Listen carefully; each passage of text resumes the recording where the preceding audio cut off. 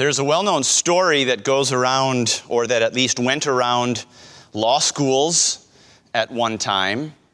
It's a story that probably most law schools have in their history and have told at some point. And the story goes like this. Back in the old days, the dean of the law school, the number one professor, the number one head, the leader of the law school, would address all the incoming students, the first-year law students. And he would say to them something like this: look to your left.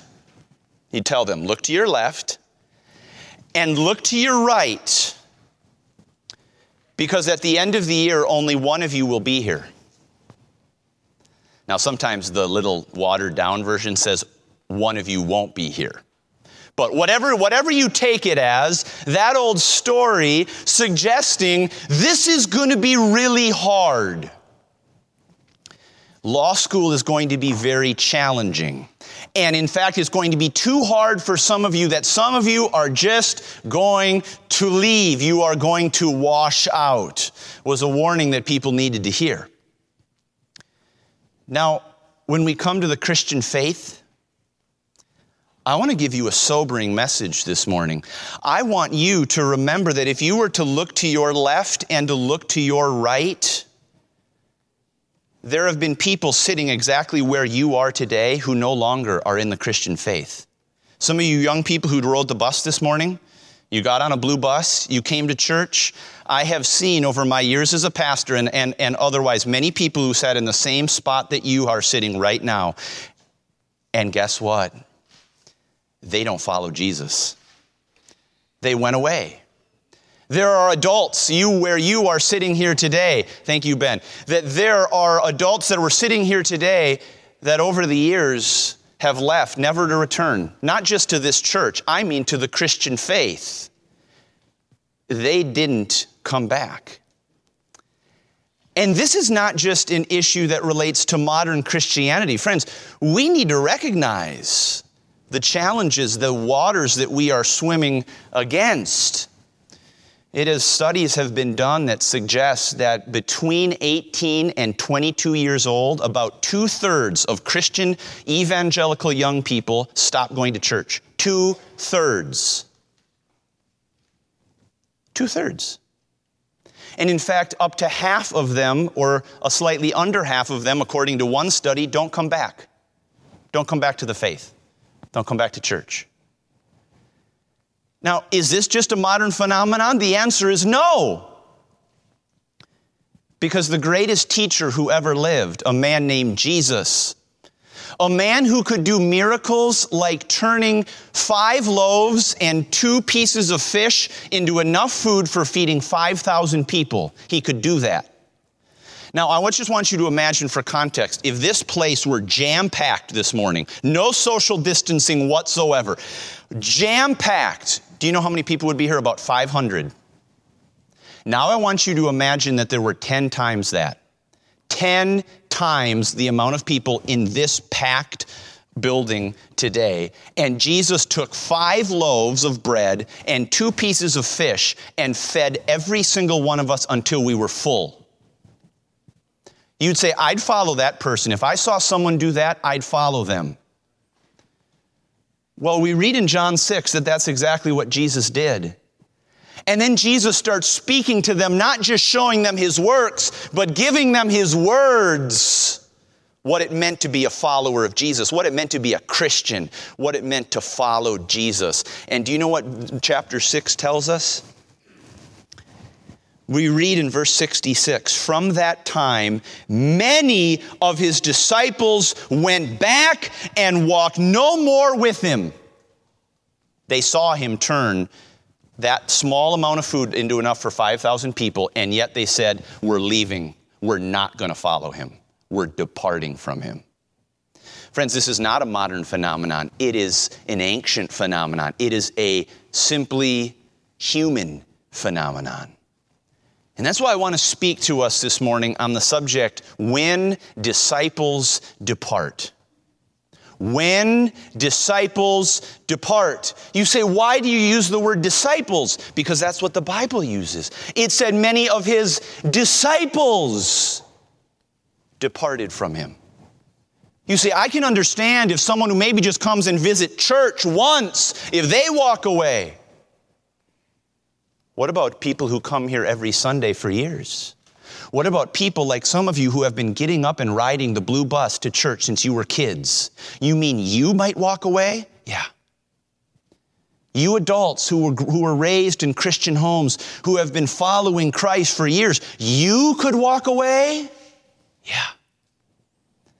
You wouldn't believe in my years as a pastor so far, the kinds of decisions I have seen people make that 10 or 15 or 20 years ago I would have said, I couldn't even dream they would do that. Why? Because it's a human phenomenon. Sometimes even those who are disciples, we might put that in quotes, depart. It's a sobering word for all of us, and I think Jesus intends it to be sobering. We need to look, first of all, at the possibility of departing. The possibility that some of you might walk away from the Christian faith.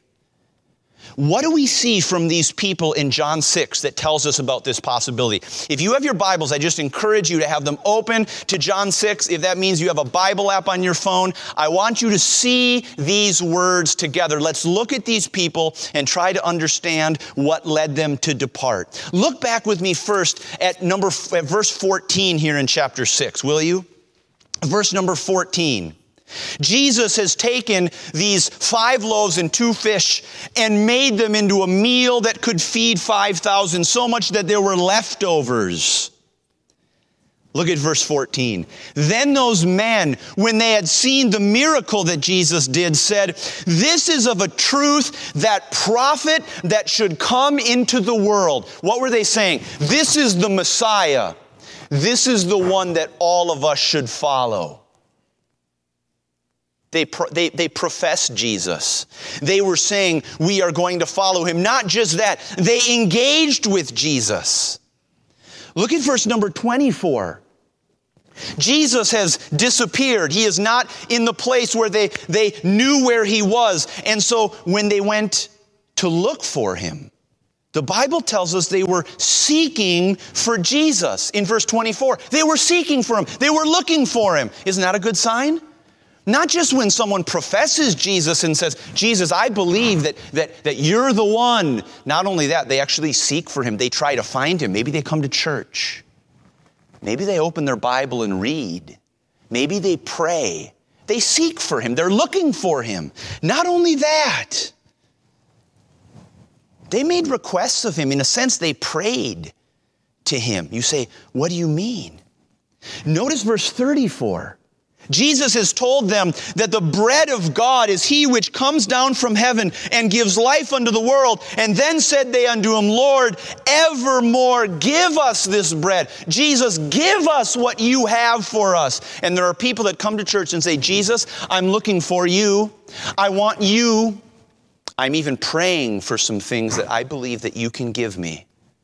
They were engaging with him. They were professing with him.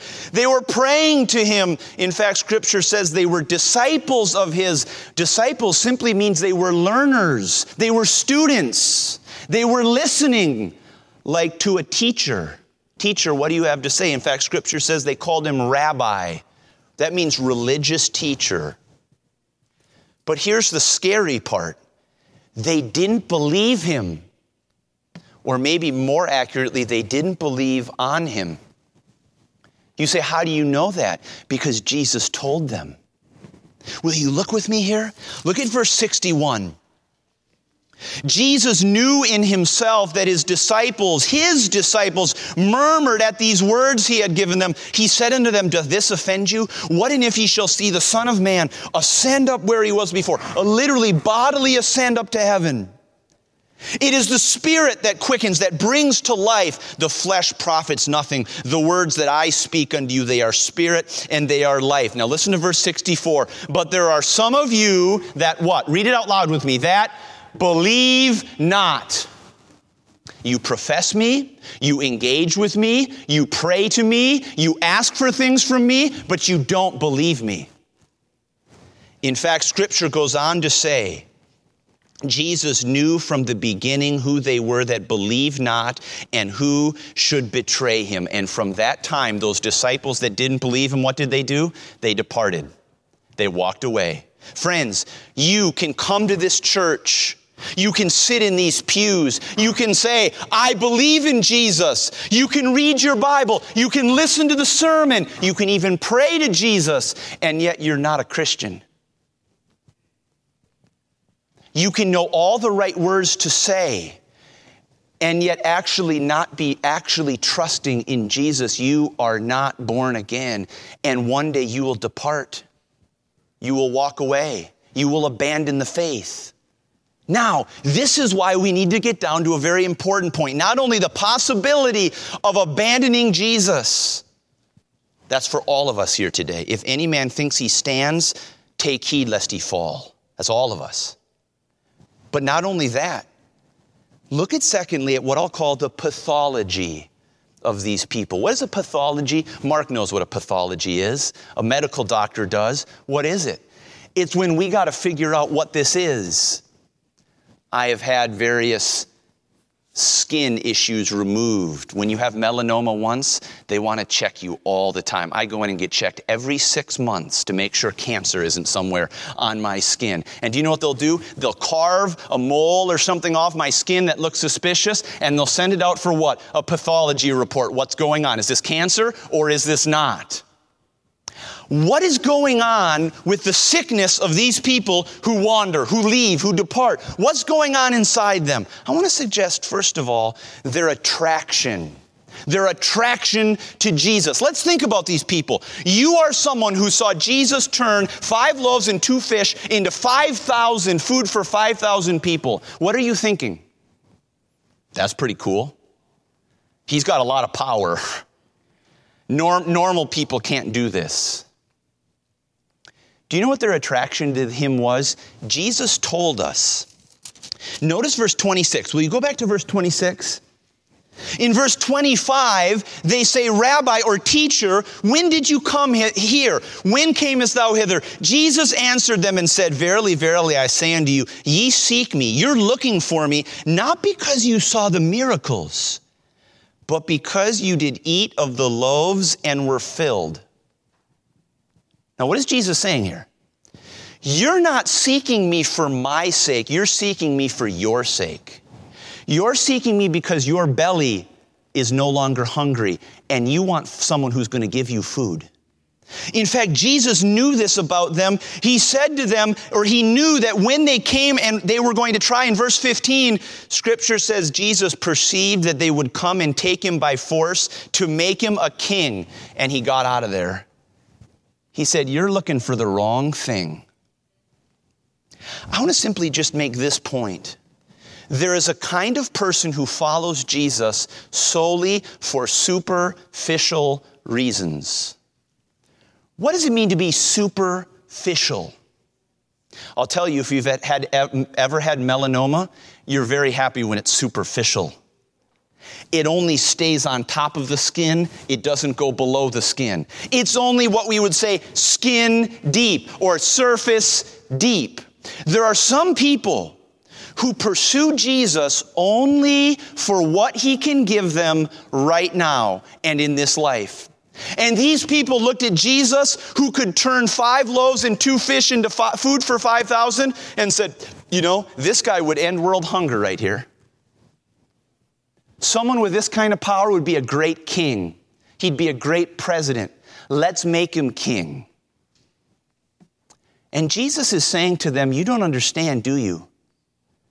You don't understand that I didn't come for superficial responses. I didn't come primarily to make your life better in the here and now. I didn't primarily come to just give you bread. I came for something far deeper.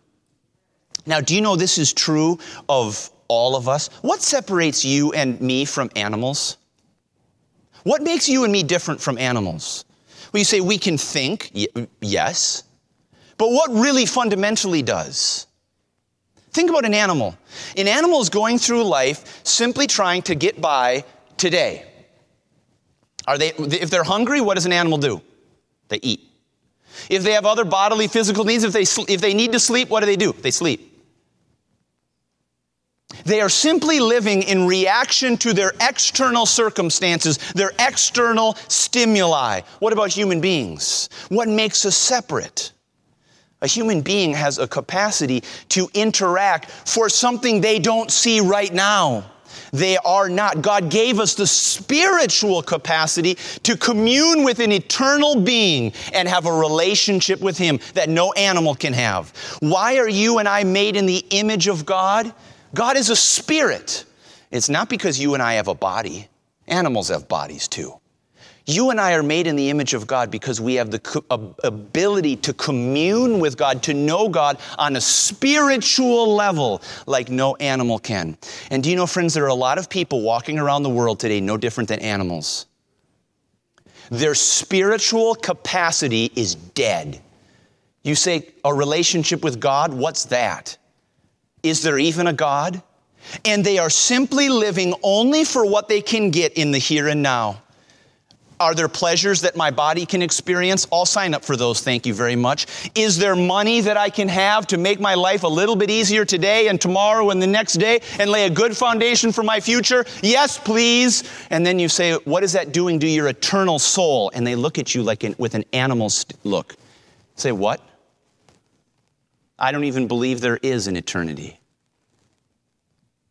Friends, what about you? Are you living differently than in true essence than an animal? Are you recognizing that you have a spiritual element to your being that would allow you to have a relationship with God? What a challenging thing. And notice these people who are only skin deep. Yes, they are pursuing Jesus. Yes, they are following Him, but only for what they think He can give them today and right now. What happens to them? Jesus starts speaking. And we need to see, secondly, the offense. The offense for these people. Notice what Jesus says to them. This is not just about what you can receive temporarily and right now.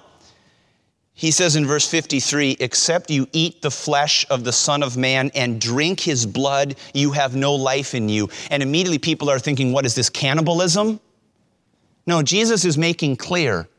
Your connection to me cannot be skin deep. You have to receive me into your being.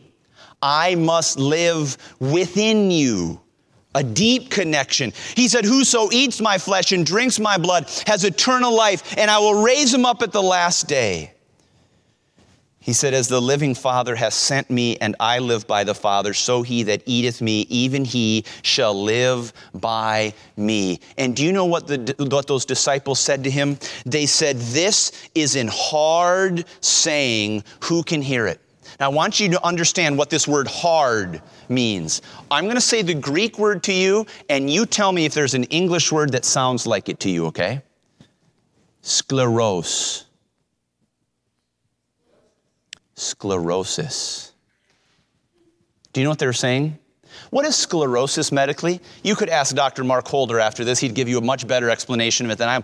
Sclerosis is the abnormal hardening of bodily tissue. Arteriosclerosis is what happens in the blood vessels of your heart when plaque forms and cuts off circulation that can lead to a heart attack that kills you like that. You don't want your bodily tissues to harden and become brittle and inflexible. Do you know what these people were saying to Jesus? Your words are inflexible. They're too stiff. How true is that of us today? How many disciples of Jesus, disciples in quotes, will follow him until his words get a little too inflexible and a little too stiff? They'll say, Jesus, as long as I'm following you, I'm willing to listen. But don't try to tell me that you're the way, the truth, and the life, and that no one can come to the Father by you. Those are too inflexible. I don't like those words. Those are hard.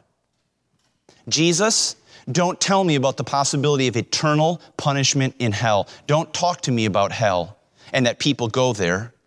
Jesus, those words are too hard. Jesus, don't tell me about the need for moral purity. Don't talk to me about the need to deny myself and take up my cross and follow you every single day as your disciple. Those words are too hard. Friends, do you know why so often people walk away? It's not because of the works of Jesus or the power of Jesus. That's comfortable to us. Who could be against someone who goes around and heals the sick and raises the dead and stands with the poor? Who could be against that kind of person? Do you know who people cannot stand? The one who says, you better follow me or you are in danger of eternal damnation. There's a very interesting modern view on this. There's a man named Ibram Kendi. He is perhaps the foremost thinker and writer for what is called the anti-racist cause today. Very well-known writer. He has significant credibility in our society generally. Many people are listening to him. And I thought it was very interesting. I heard him speak of Christianity. And he distinguished between two things. One thing that he called liberation theology and one thing that he called savior theology. And here's what he said. He said, Jesus was a revolutionary, and the job of the Christian is to revolutionize society. The job of the Christian is to liberate society from the powers on earth that are oppressing humanity. Now, interestingly, what he said about savior theology, this idea, he as he kind of put it, that we're supposed to go out and try to save these bad people, these sinners, he said that breeds bigotry. In fact, this is what he said. He said, to me, anti-racists fundamentally reject savior theology. And I thought, what an interesting thing. Because Ibram Kendi's problem is not truly with theology of Christians. His problem is with the words of Jesus. He is happy to stand on the side of the Jesus who stood by the poor and who stood by those who were being oppressed and who healed the sick and ministered to those who were abandoned. And friend, I want to be clear. You and I as Christians come into that same thing.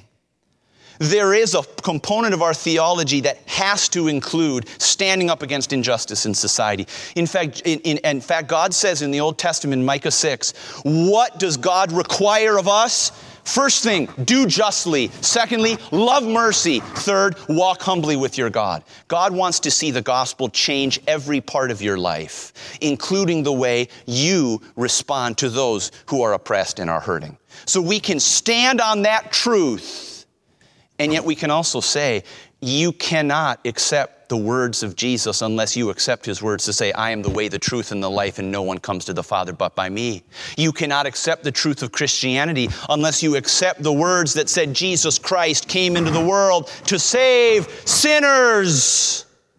You cannot accept the cause of Christianity unless you understand his great commission to be to go into all the world and make disciples of all nations. Friends, the works of Jesus are very attractive to superficial Christians, but what's offensive to them are his words because they just seem too hard. And we can't suggest that this is the only reason why disciples depart from these pews right here. But I will tell you something in my experience, and I think the testimony of many, is that one of the biggest reasons is because those ones were not truly committed to the words of Jesus. Who was on the throne of their life? Themselves. And as long as Jesus allowed them to have a comfortable life now, my family's a Christian, I don't want to rock the boat. My church friends are Christians, I don't want to rock the boat. Jesus might help me get a good job. Jesus might be my lucky charm to get good grades in school. Jesus might help me to get what I want in this life. I'll follow him. And then suddenly the words of Jesus cut against the grain of our life and tell us something different. And we say, that's too hard. I'm done. I can find someone else to help me get what I want. Friends, what is that for us? You see, we need to see not only the attraction of these people being superficial and skin deep, not only their offense to the words of Jesus, but we need to see their alternatives. They went away because they thought they could find something else that would get them what they wanted. And friends, today, if that's your choice, you're going to find an unlimited number of alternatives. How many philosophies are there in this life in order to have a happy life? You want to try to be happy? You'll have a million different voices on the internet alone telling you how you can be happy. And you'll say, you know what? Why am I following Jesus? Why am I following this book? There are a lot of other things that'll get me what I want. I think that's a critical reason why disciples depart. And we see it elsewhere too. In John chapter 2, Jesus has just turned water to wine at a wedding, at a celebration. And many people believed on him, Scripture tells us. But do you know what his reaction to them is? Jesus says, verse 24 of chapter 2 says, but Jesus did not commit himself unto them. Literally, he did not believe in them. They believed in him, but he did not believe in them because he knew them, Scripture said. He knew that what they were after was not his words, only his works. It was only about them. In John 8, Jesus is again talking to people who are engaging with him and trying to learn from him and challenging him. And Jesus gives these words to them. If you continue in my what? Word, then are you my disciples indeed. Truly. Friend, the disciples who depart at those hard words of Jesus are not truly his disciples. Why? Because Jesus said, if you continue not just in your desire for my works, but if you continue in my word, then are you my disciples. Friends, we need to see here the example of Peter. Peter gives us the wonderful contrast for what a true disciple of Jesus Christ is like. Look with me in chapter 6 again, will you? Verse 66 says that many of his disciples went back and walked no more with him. And then said Jesus unto the 12, will you also go away? I just hear the heartbreak in Jesus' voice, do you? Do you hear the sadness? Will you go away too? Are you going to be like the other ones who left these pews and have walked away from Christ? Notice what Peter says. Simon Peter so often speaks for the group, right or wrong. He loved to get his opinion out there. Then Simon Peter answered him, Lord, to whom shall we go? Thou hast the what? The words. The words of eternal life. And we believe and are sure that thou art that Christ, the Son of the living God. Look at those people who walked away. They liked the works of Jesus, but those words were too hard. What does Peter say? You have the words of eternal life. Why? Because you are the one who was sent from God to tell us these words. I just want us to think about that question for just a minute. To whom shall we go? The disciples who departed looked around and said, there's a million different places we could go. We have so many alternatives to help us get what we want. What did Peter say? We have none. There are no alternatives. Who else are we going to go to who has the words of eternal life, who has your words of truth? I want an example of this. I wonder which way we view the words of Jesus. Last night, Jed and I and Tabitha's sister, Naomi's boyfriend, Jordan, who's in town, we went out to get some food. We went out to get some dinner. And we went to this barbecue place. It's a food truck over Northeast. Awesome food. We wanted to introduce it to Jordan. And so we went there, and there was a big line. And not only that, we got up to the menu, and a bunch of the best stuff was sold out. And we said, are we going to wait here? It's like 50 degrees outside. It's windy. It's cold. Are we going to sit out here and wait for food that they don't even have the best stuff? And guess what we decided? No. The Chinese food we got was amazing. Good call. Good call by us last night. Now, friends, what did we decide? There were a lot of alternatives to barbecue. We didn't need barbecue. We could just go to another restaurant if it didn't have what we liked. A lot of people treat Christianity like that. If they think they can have a good job by being a Christian, they'll be a Christian. If they think that they can have a good life or a good marriage or get good grades, they'll be a Christian. But guess what? Guess what? When it looks like some of the things on the menu are out. Jesus, you mean people aren't going to like me if I'm a Christian? You mean I'm not going to be popular at my school? You mean I might be persecuted for standing up for the truth of the Bible? There are plenty of other alternatives. There are plenty of other restaurants where I can get my spiritual food. And they leave. But you know, friends, back in 2010, I was diagnosed with a brain tumor, a big one. Right back here, you can still see the scar from my surgery. I went to the Mayo Clinic, and through a real blessing, a providence of God, I was able to get in to see the head of the neurosurgery department at Mayo Clinic, literally one of the best brain surgeons in the world. And he walked in for that consultation, and it was like when someone walks into a room and they just control the entire room and everyone just immediately is quiet because this person is so good at what they do and they are so confident, you just say, you just tell me what I need. That was him. He floats into the room. 2 residents float in behind him. He sits down and he starts telling me, here's your problem. Here's what I think we should need to do. And let me tell you some of the risks. Your brain tumor is kind of near your brain stem. You might have a stroke in the surgery. That's a material risk. Here's some other risks. A far more likely risk is that you're going to lose coordination on the left side of your body. I said, man, I play basketball left-handed. That doesn't sound great. I don't like that. He said, you got to know the risks about surgery. That's what he was telling me. Now, what do you think my response was? Oh, there are plenty of other doctors that can talk to me about this. I'm going to go down to the next one. Or maybe I'm going to do some internet research. No, I said, where else am I going to go? You're the best brain surgeon around. You tell me what I need to do and I'll follow it. Do you see the difference? Is your approach to Christianity, where else am I going to go? Who else has the words of eternal life? Who else is sent from God to show me what I need to do in this life and the next? Or are you saying, I'm going to shop around on the menu? Because I'm ultimately the one who's in charge. Friends, Peter is the voice of faith. Remember we said about these people, they didn't believe Jesus. They followed him. They pursued him. They engaged with him, but they truly didn't believe him.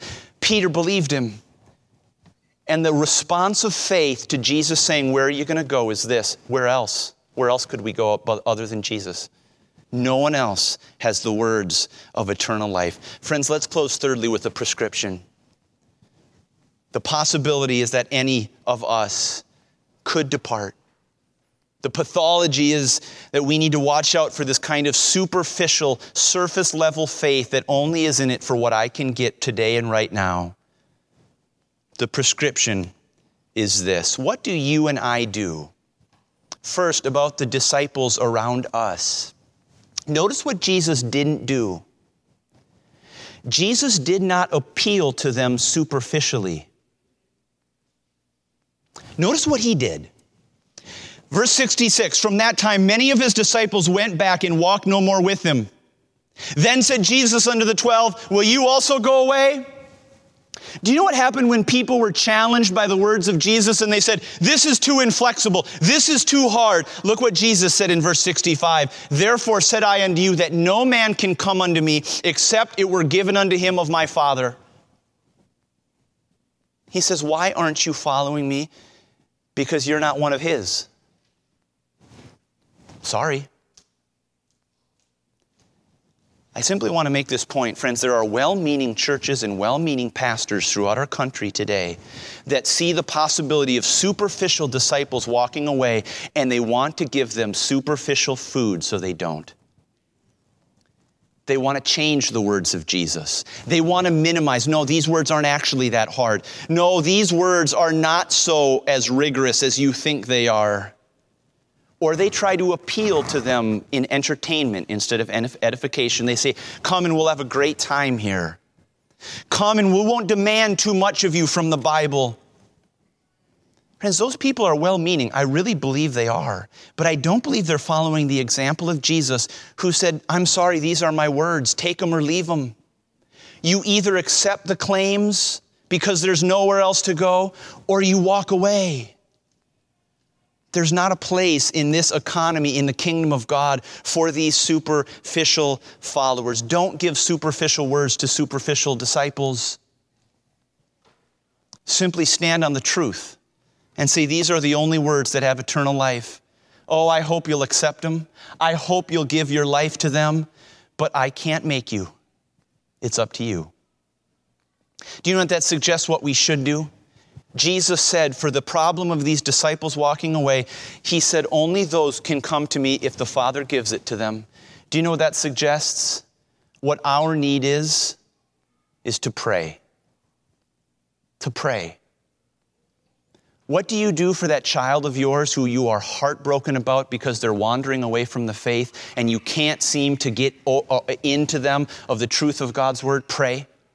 Pray. Pray what? That God would open their eyes. That God would open their heart. That God would bring them to the knowledge of the truth. Turn over for just one moment to 2 Timothy chapter 2, would you?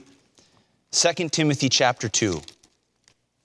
I want us to see what Paul tells his protege, his mentee, Timothy, about how to respond in this kind of situation. Verse 24 says this, and the servant of the Lord must not strive. He's not an arguer. He's not a fighter. Do you know what? Jesus didn't do that. Jesus didn't say, I'm going to argue with you and try to twist your arm here. But be gentle unto all men, apt to teach, patient. Now listen to this. In meekness, instructing or teaching those that oppose themselves, if God peradventure will what? Give them repentance to the acknowledging of the truth. Friend, what is our prayer? That God gives repentance. That God opens eyes and God opens hearts like I trust He has for you. We don't need to despair when we see disciples departing from these pews, from our Sunday school classes, or even tragically from our homes. It should drive us to our knees to say, God, open their eyes. Open their eyes, give them repentance to the acknowledging of the truth. But friends, we need to end here. The last prescription is for all of us. Because what did Jesus say to His disciples when people left? What did He say to them? Will you go too? Are you going to go too? My challenge for all of us this morning is to examine our relationship with Jesus. I want to ask you teenagers who came here on the bus this morning, why are you here today? Why'd you come? Why did we come as adults? Why did we get in the car and come to church this morning? Did we come because Jesus has the words of eternal life and we can't imagine going anywhere else? Or did we come for other reasons, superficial reasons, skin deep reasons? We should ask ourselves. Because the answer to that question may very well lead to whether one day we're going to walk away from Jesus and go our own way, or whether we're going to say with Peter, where else are we going to go? You're the only one with the words of eternal life, and we believe and are sure that you are the Christ, the Son of the living God. Friends, do you know one way you can answer that question for yourself is what you and I are doing with the words of Jesus right now, every day. Are you reading His words? Are you thinking about His words?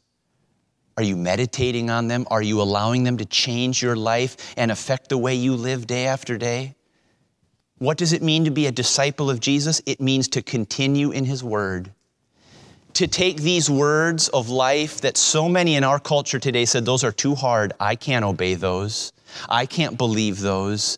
And for Christians, they say, these are the only words of eternal life, and I will give my life to them, no matter the cost.